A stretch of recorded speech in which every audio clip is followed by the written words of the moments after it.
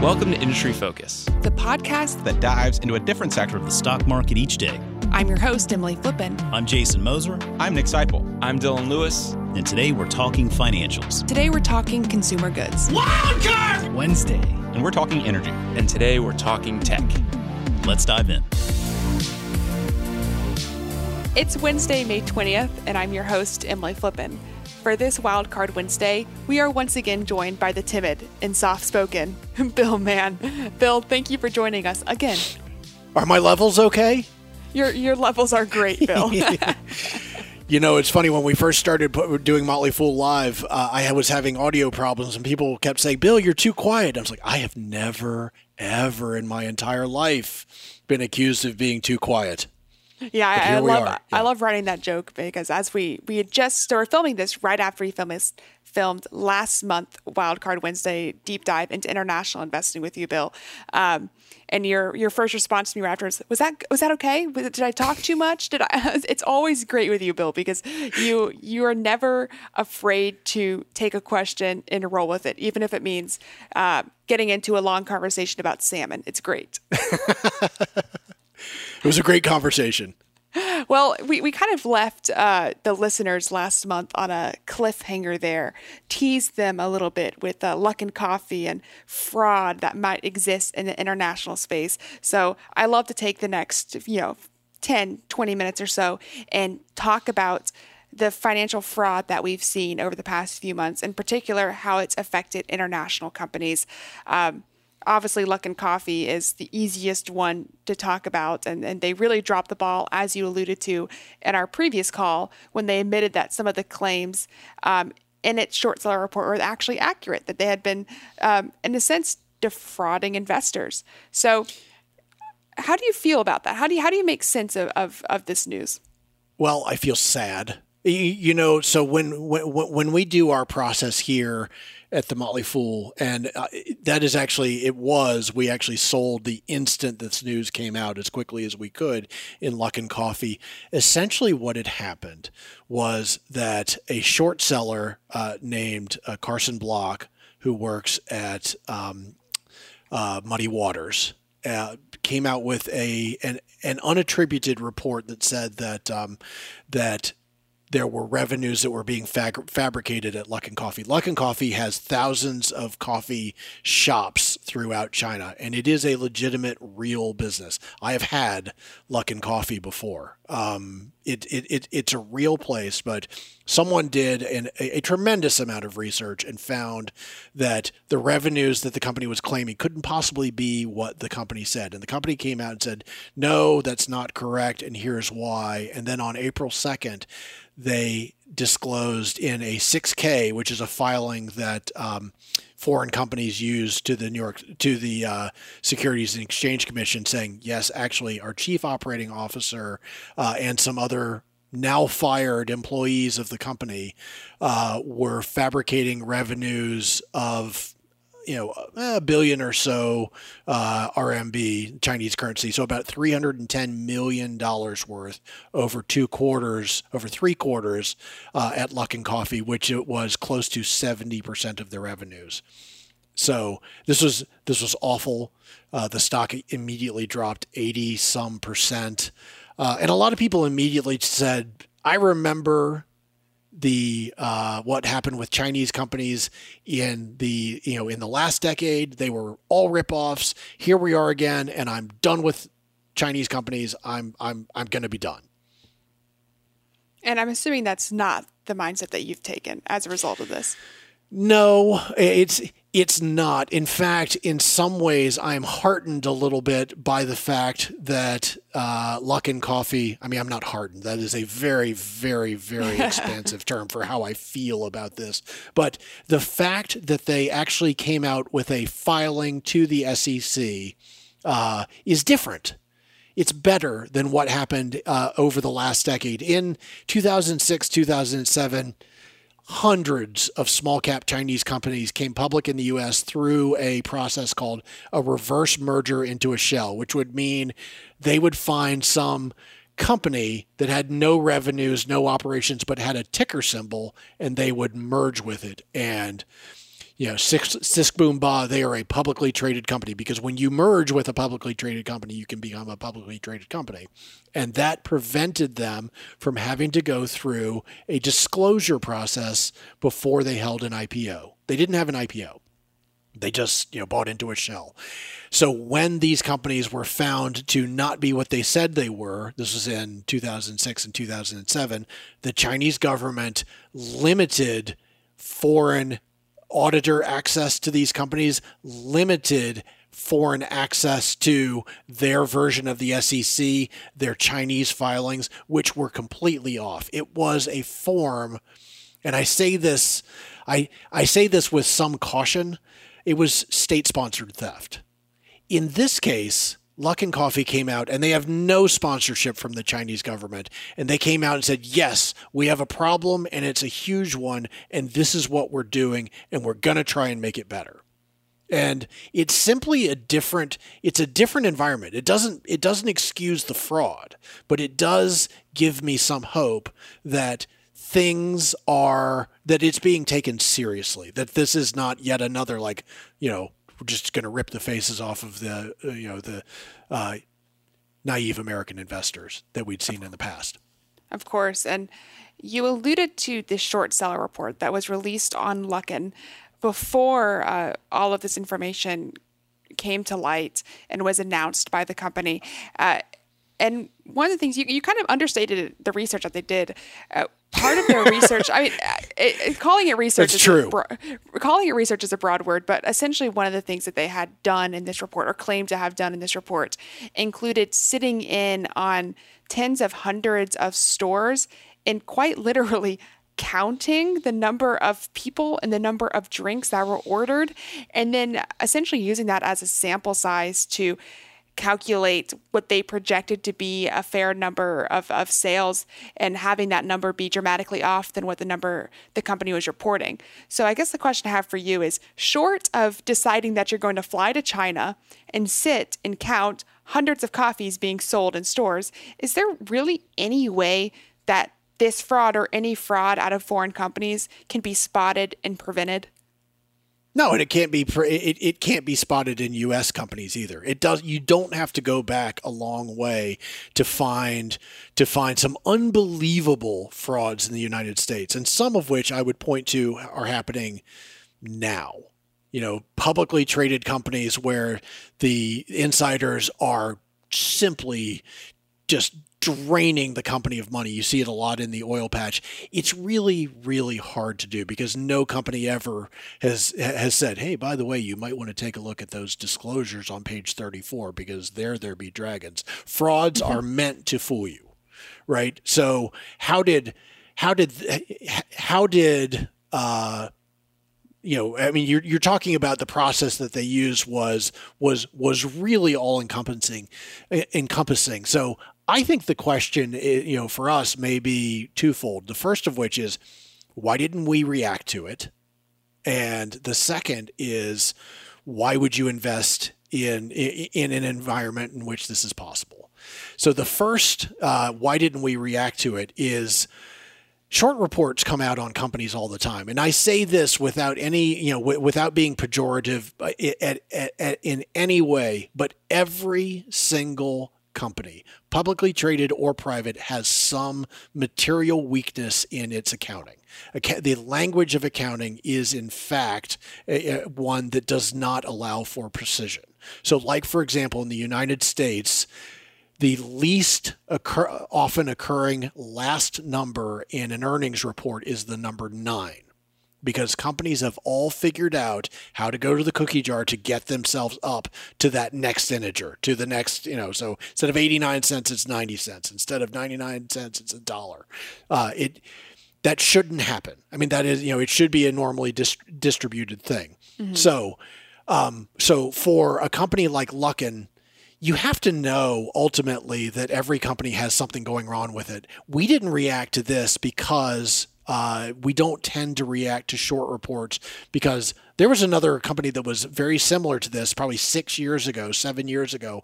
The same short seller put out a report on a company called New Oriental Education. The ticker's EDU. It's a Chinese education company, trades here in the United States, saying essentially the same thing. And it turned out that even if they were right about the actual deficits in their accounting, it didn't turn out to be meaningful. And that company was trading at 12 then, and it's been over $150 now. So yes, there are things that are out there. We are very mindful of the fact that in many more situations, the deficits aren't meaningful. I love the fact that you brought up New Oriental Education because I was also going to bring up EDU if you didn't. I think that is a great example of the fact that you don't want to be throwing out the baby with the bathwater, especially when you're choosing to invest in companies like those in China. I lived in China for 4 years. I've been a big proponent of investing in China. And I think one of the things that you and I and a lot of investors acknowledge is that you are never going to be able to, A, remove the Chinese government from Chinese investments, but B, remove the risk of fraud from any of the companies that you invest in. And if you choose to sit out on all the opportunities that are out there out of fear of buying into a company that could have defrauded investors the same way that Luckin Coffee kind of committed fraud, then I think you miss out on great opportunities. Definitely parts of their management team did. And I think Luckin is at least guilty of incredible material weaknesses in their processes to not notice that 60% of their revenues didn't exist. Well, I don't want to harp on Luckin too much because Luckin it's very topical. It's the most recent example that we have. But the issue of financial fraud obviously existed before Luckin. It will continue to exist after Luckin. But when you think about financial fraud when choosing to invest in any company, what are red flags that you tend to look for?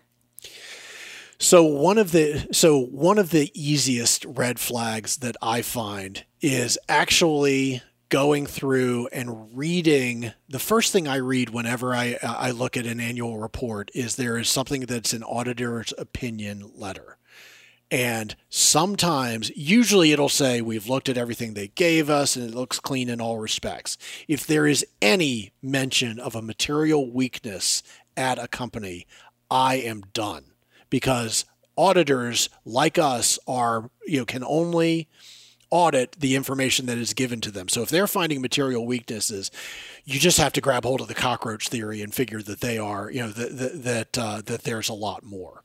So that's one. There are other things that you can do, and it's hard in an environment in which interest rates are near zero, but there are certain hints. So if a company has a massive cash balance, and they manage to get almost no interest from that cash, you have to ask yourself, is that cash real, right? Does it really actually exist? Because every company doesn't, they don't sit on cash in a passbook account. They use that cash and lend it out into the repo market, things like that. So there are certain things that you look for that don't quite match up. And the other thing that I do is with companies, I'll read the annual letter from the CEO, from the chairman, the chairperson, whoever it happens to be, and on a year-by-year basis, if they are pointing to different things that were great, I just assume that they are not telling us things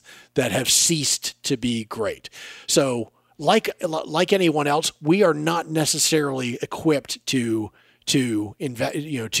find frauds. What we ought to think about for ourselves is focusing on companies that are focused on the same things that we want to own. Finding frauds is really, really hard. Yeah, and that makes a lot of sense. I know personally, I invest in a lot of companies that report under IFRS, in which an auditor is not obligated to attest to the effectiveness of the internal controls.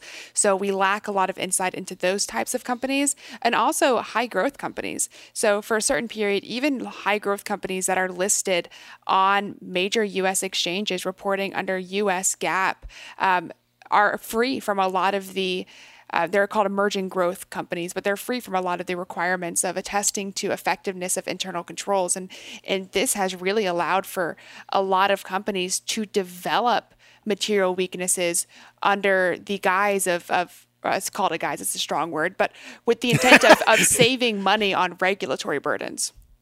Yeah, if you are worried about Chinese fraud, you should spend a little time and Google the word Longfin Financial in the United States.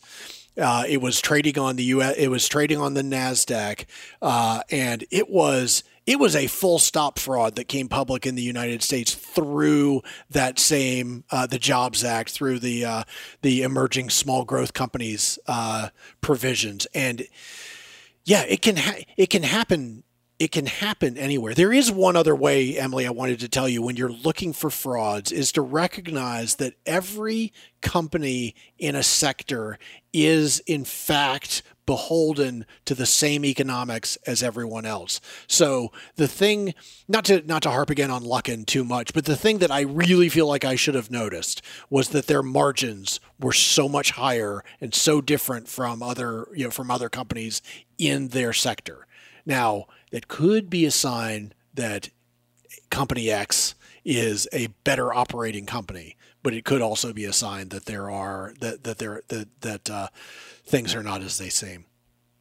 Yeah, it's a great example, and I'm afraid that I've highlighted a lot of concerns we have, and again, just because the risk for fraud isn't there doesn't mean that I think investors shouldn't invest in any company that reports under IFRS, shouldn't invest in any company that is an international company, or shouldn't invest in any company that is under the Jobs Act reporting as a high growth emerging company. But it is to say that I think when we look at these companies, they do require a special level of care and diligence, in addition to what you said about comparing them against their peers and looking for red flags that way. One of the things that I always look for is the difference between accounting net income and operating cash flow. Now, there are some very real reasons why a company may not be making as much operating cash flow as they will net income because there are accounting differences.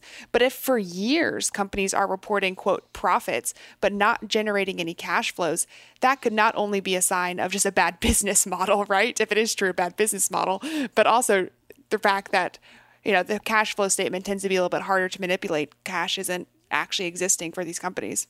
Yeah, totally right. And again, finding fraud is really, really hard. Mm-hmm. But one of the things that you want to do to harden yourself as an investor is I think of it as being a skeptical optimist. I mean, you think about what the short sellers are doing. They're like, everything is wrong. They are skeptical pessimists. Being an investor and owning the companies that are going to turn out to be the Amazons of this world means that you're going to put yourself at risk of owning companies that are not what they say they are, in small ways or in big ways. But yes, I mean, looking at, hardening yourself and figuring out some of those places where you can look, not so much to say like, okay, this company needs to be thrown off the exchanges and arrested and everything else. Your biggest goal as an investor is to not be exposed to many of those over your experience, over your investing career, right? Mm-hmm. Like you're gonna get hit at some point. You are, and you might not even know it. Unfortunately, sometimes you will know, but it is simply the case that what we want to do as investors is not necessarily find the frauds. It's to stay away from the situations where companies might be frauds or they might not be what they say they are. We talked a little bit about short reports earlier, and I kind of want to touch on it again. I work obviously in the cannabis space. I've talked about this previously, but there's been short reports in the cannabis space that have been hilariously lacking substance. I mean, it's in fact, over the past few years, we've seen a number of, I'm going to say research firms in quotes, because that's how skeptical I are of their businesses, but a lot of research firms coming out and making really bold, false claims against companies, saying they're short reports, right? Putting in a short position on these companies, trying to push the share price down. But then we also have Muddy Waters, which did a lot of research into Luckin, and a lot of people made the same claim against Muddy Waters that I just made against a lot of these short companies, but that ended up being true. So when you look at a company in your portfolio that you really like, let's say it's a, not necessarily an Amazon, that's a time-tested, proven model, but let's go back to last month's example of Bakkafrost. It's a company you like, you understand their business, you see really strong competitive advantages, but a short report comes out against them. How much they're weight? actually selling trout, the salmon don't exist. Yeah, I mean it's exactly right. And I will say, and this is perhaps a controversial opinion, I admire as a whole the people who put out these reports. I think, and one of the reasons why I think that it was actually a positive that that the way that Luckin responded is that they have been held accountable. If you think about what short sellers do, is they are holding companies accountable, and I actually think it's a healthier system in countries where that exists. In a lot of countries, short selling is illegal, and I put a much higher incidence of fraud in companies in those markets. I take this stuff very seriously, but you have to keep in mind that in so many situations, even if the short report sounds unbelievably rock solid convincing, they may not be pointing to meaningful stuff, right?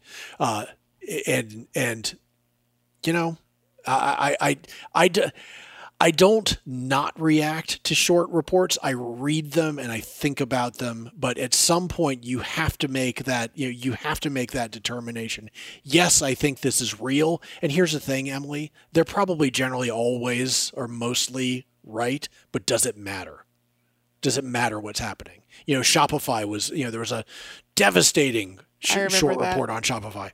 Totally wrong. I mean, it was, and not even that it was wrong. It just, they were pointing towards stuff that was not useful to worry about. And so you've got to take these sorts of things with a grain of salt, but I do not recommend, and I don't practice in my own investing, simply saying, they're just trying to benefit from the stock being pushed down, even though some of them are. Mm-hmm. I do have one last question for you, Bill, before we close up here. Let's say a company in your portfolio is committing financial fraud. It's been announced, it was clear, they acknowledged the mistake, and they vowed to improve it. What do you do? Do you immediately sell, or is it really a case-by-case basis? I think it's a case-by-case basis, and I have actually held companies through the frauds. What I really want to see is the people who were responsible for the fraud. And by responsible, I mean one of two things. Either they were the ones who did it, or they were the ones who missed it to be shown the door. Right? Yeah. Yeah, right. Like so if the company says, we may have committed just a little bit of fraud, but Steve says he'll never do it again. No. No. Right.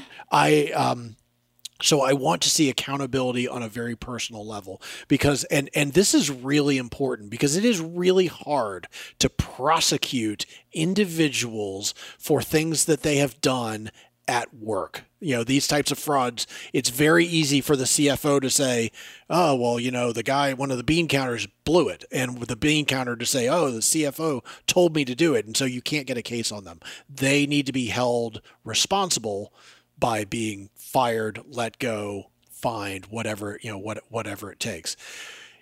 Otherwise, I'm done. And if the fraud seems to be something that I no longer have any real idea what the company's financials look like or what the business looks like, I'll sell.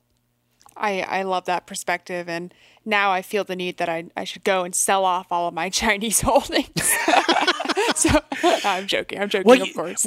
No, but it's interesting. So right after Luckin Coffee, Tal had something that came up, and it was like 3% of its business, something that was so small that had never been even mentioned in one of their presentations.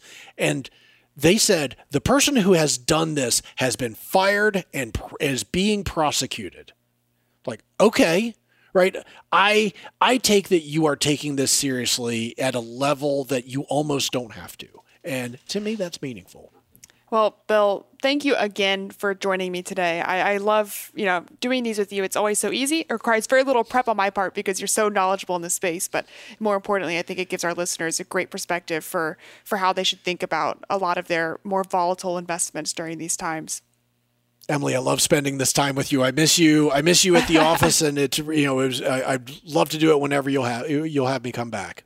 Well, hopefully we'll all end up, everybody listening and everybody, at the Motley Fool will end up healthy and back in our offices at some point in the near future. But for now, listeners, that does it for this episode of Industry Focus. If you guys have any questions or just want to say hey, you can always shoot us an email at industryfocus@fool.com or tweet us at MFIndustryFocus. As always, people on the program may own companies discussed on the show, and the Motley Fool may have formal recommendations for or against any stocks mentioned. So don't buy or sell anything based solely on what you hear. Thanks to Austin Morgan for his work behind the screen today. For Bill Mann, I'm Emily Flippen. Thanks for listening and Fool On.